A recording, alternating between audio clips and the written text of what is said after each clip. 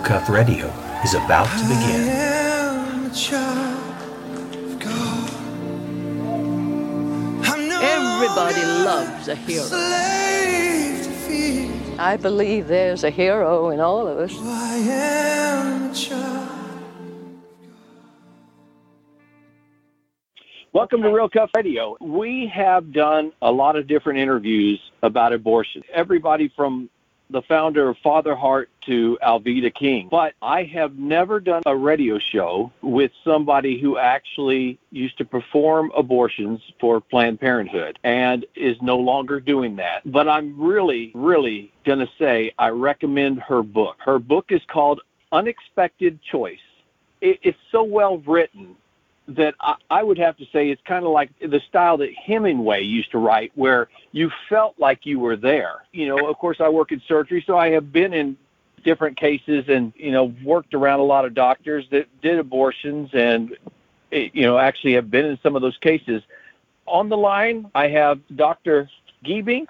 She is an OB-GYN, and for 30 years, she delivered babies here and overseas, which I want to get into because both me and my wife came out of the missionary field. Doctor, how are you today? Oh, I'm doing well, thank you. Well, we're so glad to have you and so glad that you wrote this book. We were talking right before the show started, and my wife wanted to say something. I was just going to say that after reading this book, I unfortunately back in 90 or 91 had an abortion, which of course I'm not proud to say, but transparent enough to say it, that my life is an open book as well. But I wanted to say, because of her book, it made me realize that I had never forgiven the doctor and I had never prayed for her. I am grateful to say that because of this, it made me aware that I needed to pray and forgive. So thank you for that, Dr. Giebink. Wow. Back to you, Todd. Wow. Yeah, so there's so many ways we can go with this, but do you want to start and just tell a little bit about your story? We don't have to, you know, we're only doing 20 to 30 minutes, so it doesn't have to be anything long, but kind of a little bit on your background, and then we'll go up to what you're doing now. Okay. Well, I come from a very scientific-based family. There's a number of doctors in our family. Medical school was sort of like my second career. Initially, I didn't know I was going to go into OB-GYN, but that became something I was interested in. I never really planned on being an abortion doctor. I think there were a number of steps that got me there. I did end up closing my private OB-GYN practice and going and working at Planned Parenthood full-time, which lasted 1 year, and then we parted ways. And then I got back into doing my passion, which is delivering babies. After some time, I became a Christian, a believer. Then sometime after that, I realized that God's character is a God of life, and it took a while for me to come to terms with that. And then once that happened, I became involved with the pro-life movement and some pro-life legislation in South Dakota, and it was called Vote Yes for Life. And I sort of came out to the forefront kind of dramatically in 2006. And since that time, my life has just been amazing. God has taken me to a number of places and a number of platforms. And ultimately, I ended up writing this book, which was a long process and one in which I wasn't sure I was doing what God wanted me to do. So I think it was about 4 or 5 years ago, I just said, okay, Lord, I've done everything that I can do to make this book happen. I'm done. If something you want me to do, then, Lord, you're going to have to make the connections. And so that was sort of like laying out a fleece. And then it was just amazing what God did. When people ask me why I wrote this book, I said, well, I was trying to be obedient. And some of the God stories are just so amazing.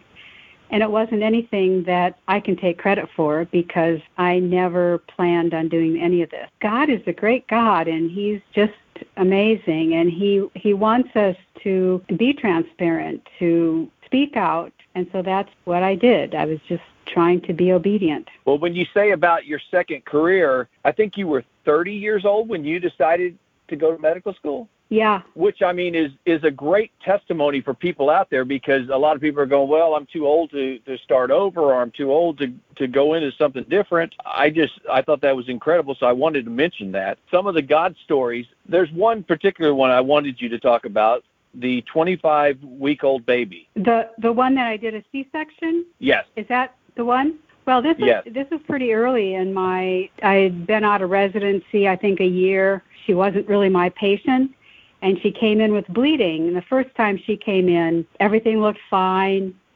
I said, let's just keep this going as long as we can. And then she came in, I don't know, a week or two later, and I happened to be on call again. And this time the baby really looked like it was being compromised. And I told her that I painted a pretty grim picture, because back almost, 25 years ago, I can't remember, but 25 weeks was not always considered viable. It was sort of the edge of viability. And so I wanted her to be prepared. I knew that we'd probably do a C-section, but I wanted her to understand that a baby at 25 weeks could be quite compromised if they even would survive. And she said, let's just go with everything we got. And I did her C-section, and the baby did so amazingly well. Never was intubated. I think it required a little bit of oxygen, but not much. He did so amazingly well. But, he had been stressed with, I don't know if it was a chronic abruption or whatever, but he had already been stressed and just came out so vigorous. And then I actually ran into her at a pro-life rally like 15 years later, and she came up to me and she said, you probably don't know who I am. And she started explaining, and I said, I know exactly who you are. And she was so happy to tell me that her son was doing amazingly well, and he was healthy, athletic. She said he didn't even wear eyeglasses. Yeah, that's just, I don't know. I heard that story, and I was just like blown away. Yeah. It's just an amazing story, because back then, now 25 weeks, I think we're much more competent at saying this is viable. It's one of those things that when you think, I think I also tell in the book the story of when I was working at Planned Parenthood, and a young woman came in for a dating ultrasound, and as I walked in the room and I saw her laying on the table, the ultrasound table, and I could see her belly, and in my mind, being an OB doc, I'm thinking, this is a baby. I mean, obviously she's well beyond what we can do in South Dakota electively. I did her scan, and I said, you're 24 weeks. There's no place in South Dakota where you can get an elective abortion, and I don't even know if there's anything in this region where you can do 24 weeks. And she said she had an appointment, I think it was Kansas, and as long as she wasn't 25 weeks, she'd be okay. And then I kind of kicked myself without, knowing the whole story ahead of time, because, you can tweak a few things, and I wish I would have gotten her at 25 weeks, and then she wouldn't have qualified for an abortion in Kansas. Hopefully she didn't go through with it, but you never know. I don't know. I assume she did, because she was very motivated to go and just wanted to make sure she wasn't too far. But even in my mind then, that's a baby. Even back then, it's kind of unconscionable to think that you would electively terminate a pregnancy that far advanced, let alone into the third trimester, which, you can do. That's just, to me, that's you've made your decision, and that would be to carry the baby to term and give the baby up for adoption. So even back then, I wasn't radically pro-abortion. And there's so many organizations nowadays. I mentioned Father Heart is one, which is also called Living Alternatives. The lady that runs that, or who started it, had an abortion herself. And so she started this so women would have a place to go, have their baby, and then they decide if they want to keep it or adopt it out. And their adoption rate is very high. There's a lot of places like that now. So there's a lot of alternatives for these mothers if they don't want the child. Yeah.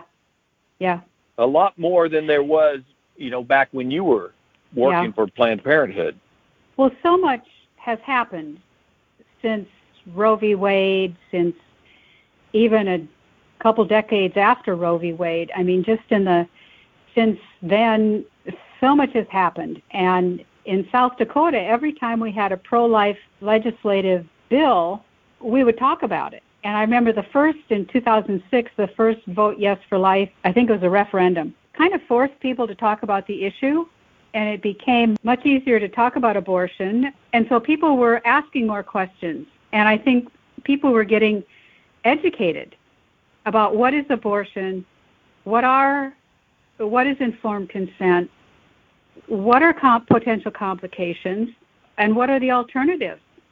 And I think back when I was working at Planned Parenthood, I think a lot of the patients were so undereducated, and I didn't have time to talk to them about what abortion is. And of course, we know so much more about not only the physical risks, but the emotional risks. I think we can talk about alternatives. And I know in my OB practice, I would get young women, mostly college students, who were considering abortion or considering adoption. Unfortunately, very few women who are thinking about adoption actually go through with it. They have the baby and they find it very, very difficult to give the baby up. A lot of times they think, well, abortion is so much easier than adoption. And so what we need to do is cultivate that idea that adoption is a good idea. Well, just to sort of plant that seed that if you have an unexpected, unplanned pregnancy, that you don't have to have an abortion. It's acceptable. You can be single and be pregnant. There's very little discrimination against single women who are pregnant. And so you can carry your baby and then decide what to do. But I think women have so many more avenues now to talk about what to do, and they have more resources. There's more resources out there for them. There's pregnancy help centers, and you can look on the internet and find a whole lot of stuff. And a lot of them have what they call open adoptions, where they'll actually, 10 years down the road, they'll have a family reunion, and the mother gets to come back and see what her, child's doing, what her child's becoming and everything else. So it's gotten a lot better. Yeah. You were going to say something, Julie? I was just going to say, when I was in college, I wrote an essay on abortions and the statistics and everything that's presented, and you were mentioning adoption, and I just wanted to say that the statistics that they had was it used to be 9% were available for adoption, but when Roe versus Wade and so forth came forth, now we're only at 1% is available for adoption. So I just wanted to put that into the air, so if somebody is thinking about adoption or abortion, that adoption is really needed, because a lot of people out there that can't have their own children for whatever circumstances, and only 1% available makes it tough. Yeah, I think we all know couples who have been in that situation and how difficult it is to find a baby to adopt. My wife and I were both missionaries before, and I actually I was a missionary in Russia, and she was a missionary in Bulgaria, and then we both ended up in Uganda, Africa. She was from San Francisco, and that's how we kind of met. So when you started talking about San Francisco, and then you started talking about the missionary, I never saw that side of I was in the hospitals and the orphanages, but I was in the hospitals with Patch Adams. So it was for a different reason. It wasn't seeing the surgery side of it. I would just do remember how filthy the hospitals and the clinics were and stuff like that. So when you were talking about going over there and operating, all I could think was, oh my gosh, I bet you have some stories on that. Oh yeah, lots of stories, many that would just break your heart. But I worked in several hospitals overseas. When I worked in the Arabian Peninsula, that was a very modern hospital. And when I worked in northern Pakistan, it was a mission hospital that was basically run by American doctors. And the last time I went to Pakistan, I was in central Pakistan. That was probably the scariest operating room I've ever worked in. And in some ways, almost unnecessarily unsafe.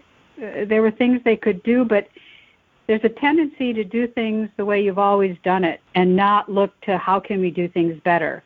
You know, I think there's sort of a survival mode. You're so understaffed and under-resourced, you just kind of do what you can with what you've got and hope for the best. Another thing I wanted to mention, too, I had never heard that letter that Mother Teresa wrote, and I just thought that was amazing. Yeah. So basically, your book is available now, and I know it's available through Focus on the Family, but it's called Unexpected Choices.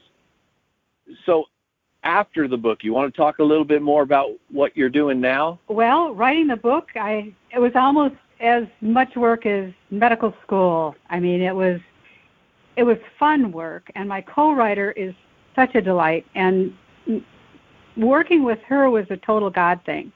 I mean, just the steps of how we met, total God thing. And she's such a good storyteller. And we worked during COVID. We'd talk on the phone. I would email her stuff I'd written, and then we'd talk on the phone, and I'd be talking, and she'd say, "Wait a minute, tell me more."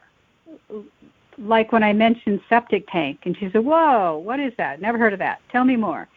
And sometimes I would think that things were so unimportant, but she would say, "No, tell me more. I want to know more about that, because I don't know what people want to read." So the process of the writing of the book was just so amazing. The editing process, of course, is always kind of painful because you put a lot of stuff in, and then it gets taken out. And so I think, one of the reasons I wrote the book was I wanted to write a book that was compassionate and kind, and just to educate whatever side you're on, to let you have a little view into the other side. And my hope and prayer is that people will start talking to people that are different. I still have friends who are pro-choice. And in fact, one of the first things I did was send the book to a friend of mine who I highly respect, and she does documentaries. And I said, I want you to read my book and tell me what you think, because I didn't want to offend people. Not that I wanted to misrepresent the truth. I hope that people start talking, that there's a little dialogue. It's like, I think I've already seen it some where I've had some pro-life people say to me, "Well, I just didn't know. I just didn't know." I also want churches to start changing how we talk about abortion, because I know that when I first started really going to church, when I became a believer, and I was going to a small church in my town, nobody knew what I'd done. And when the topic of abortion came up, everybody was so passionate. I would just cringe. And I think, oh my gosh, if they knew what I'd done, they'd hate me. And now I think, how many women are sitting in a congregation who've had an abortion, have never revealed that to anybody, and they have that same feeling? Fear of being judged, fear of condemnation, fear of their story getting out. And instead, aren't churches supposed to be a safe place for sinners regardless of what your sin is? So when I talk to churches and I say, we need to change the conversation. We need to make it safe for women to say maybe they're thinking about abortion and they need to talk about it, but they don't feel that it's safe, or they've had an abortion and they're suffering in silence. And I think we need to educate pastors too, and to help them.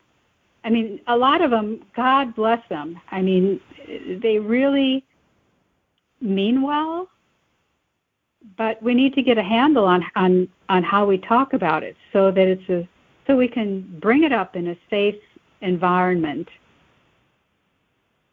And so that's another thing that I really hope we can change that. There's a billboard on the interstate not far from where I live. The first time I saw it, it just shocked me, and it's a billboard of a little baby, and it says, "How could you?" And then it has something about abortion on the bottom. And I was like, oh my. You know, I've been healed from my past. I talk about that in the book, about the lengths that God went to heal me. So when I read that, I don't feel the condemnation, but I think of these women or even men who've paid for an abortion or, you know, encouraged their girlfriend to get an abortion. So when they see that, you know, my heart just goes out to them. So how can we not do that? How can we help people heal from the trauma and the hurt and the abortion after effects? Well, you know, you mentioned the church, and the statistics are like in certain age range, 65% of the women in that age range have already had an abortion. So you got to think about that in your congregation.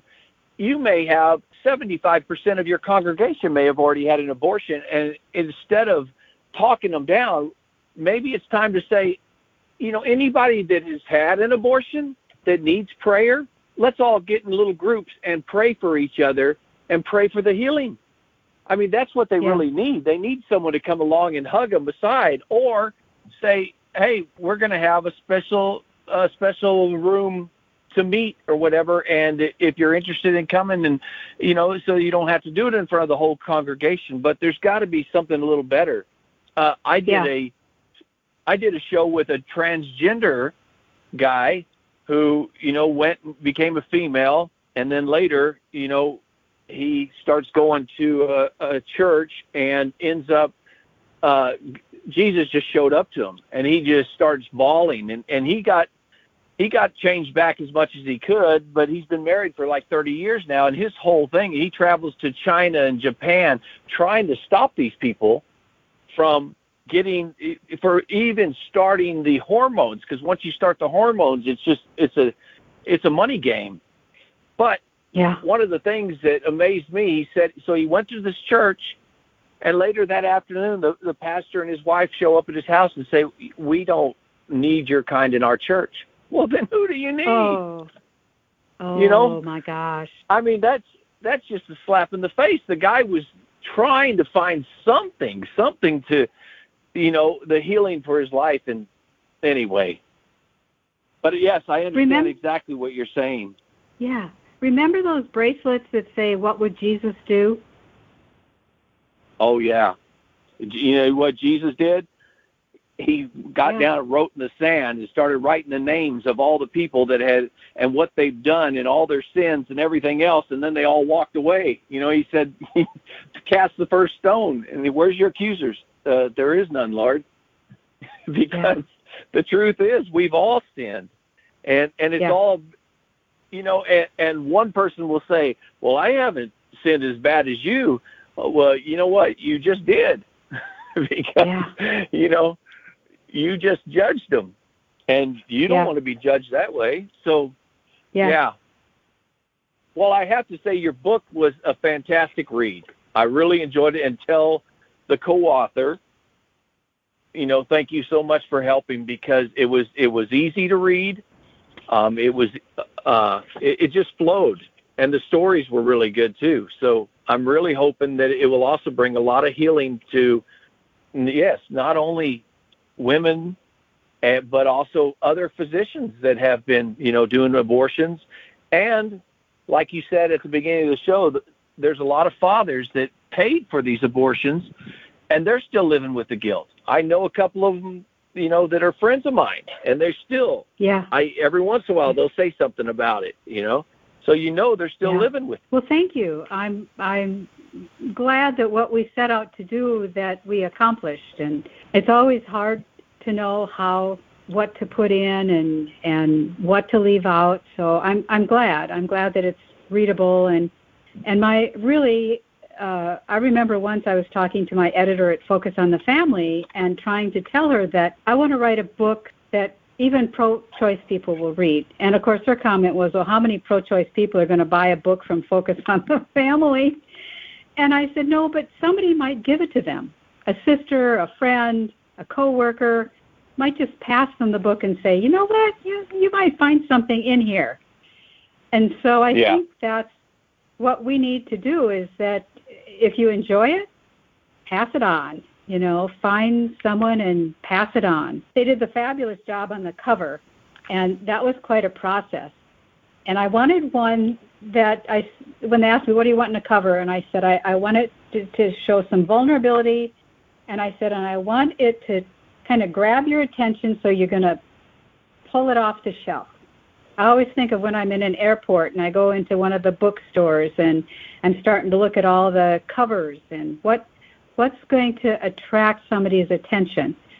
And so I really have to say Tyndale House did a great job on the cover. I see a lot of really good books come through them. I just want to say that this book has really encouraged me, because sometimes you'll hear people on pro-life and pro-choice sides, but especially the pro-life side will be frustrated with family members or other people that they talk to with just the different sides. And I want to thank you, because your book is so encouraging, because what God has done for you, He'll do for anybody else.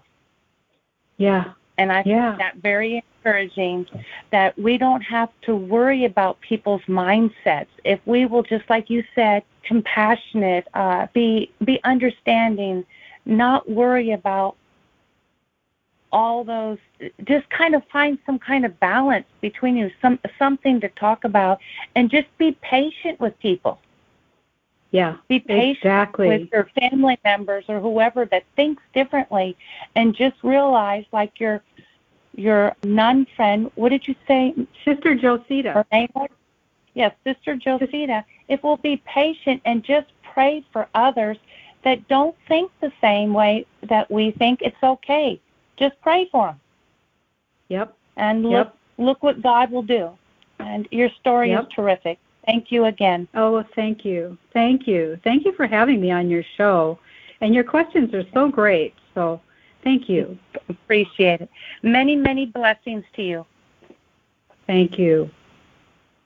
Yeah, well, I just want to thank you, Doctor, for coming on. And I hope that, one day in the future we'll meet you somewhere. Especially, I know there's a lot of stuff coming up that they're going to probably want you speaking at. Well, that's a little intimidating.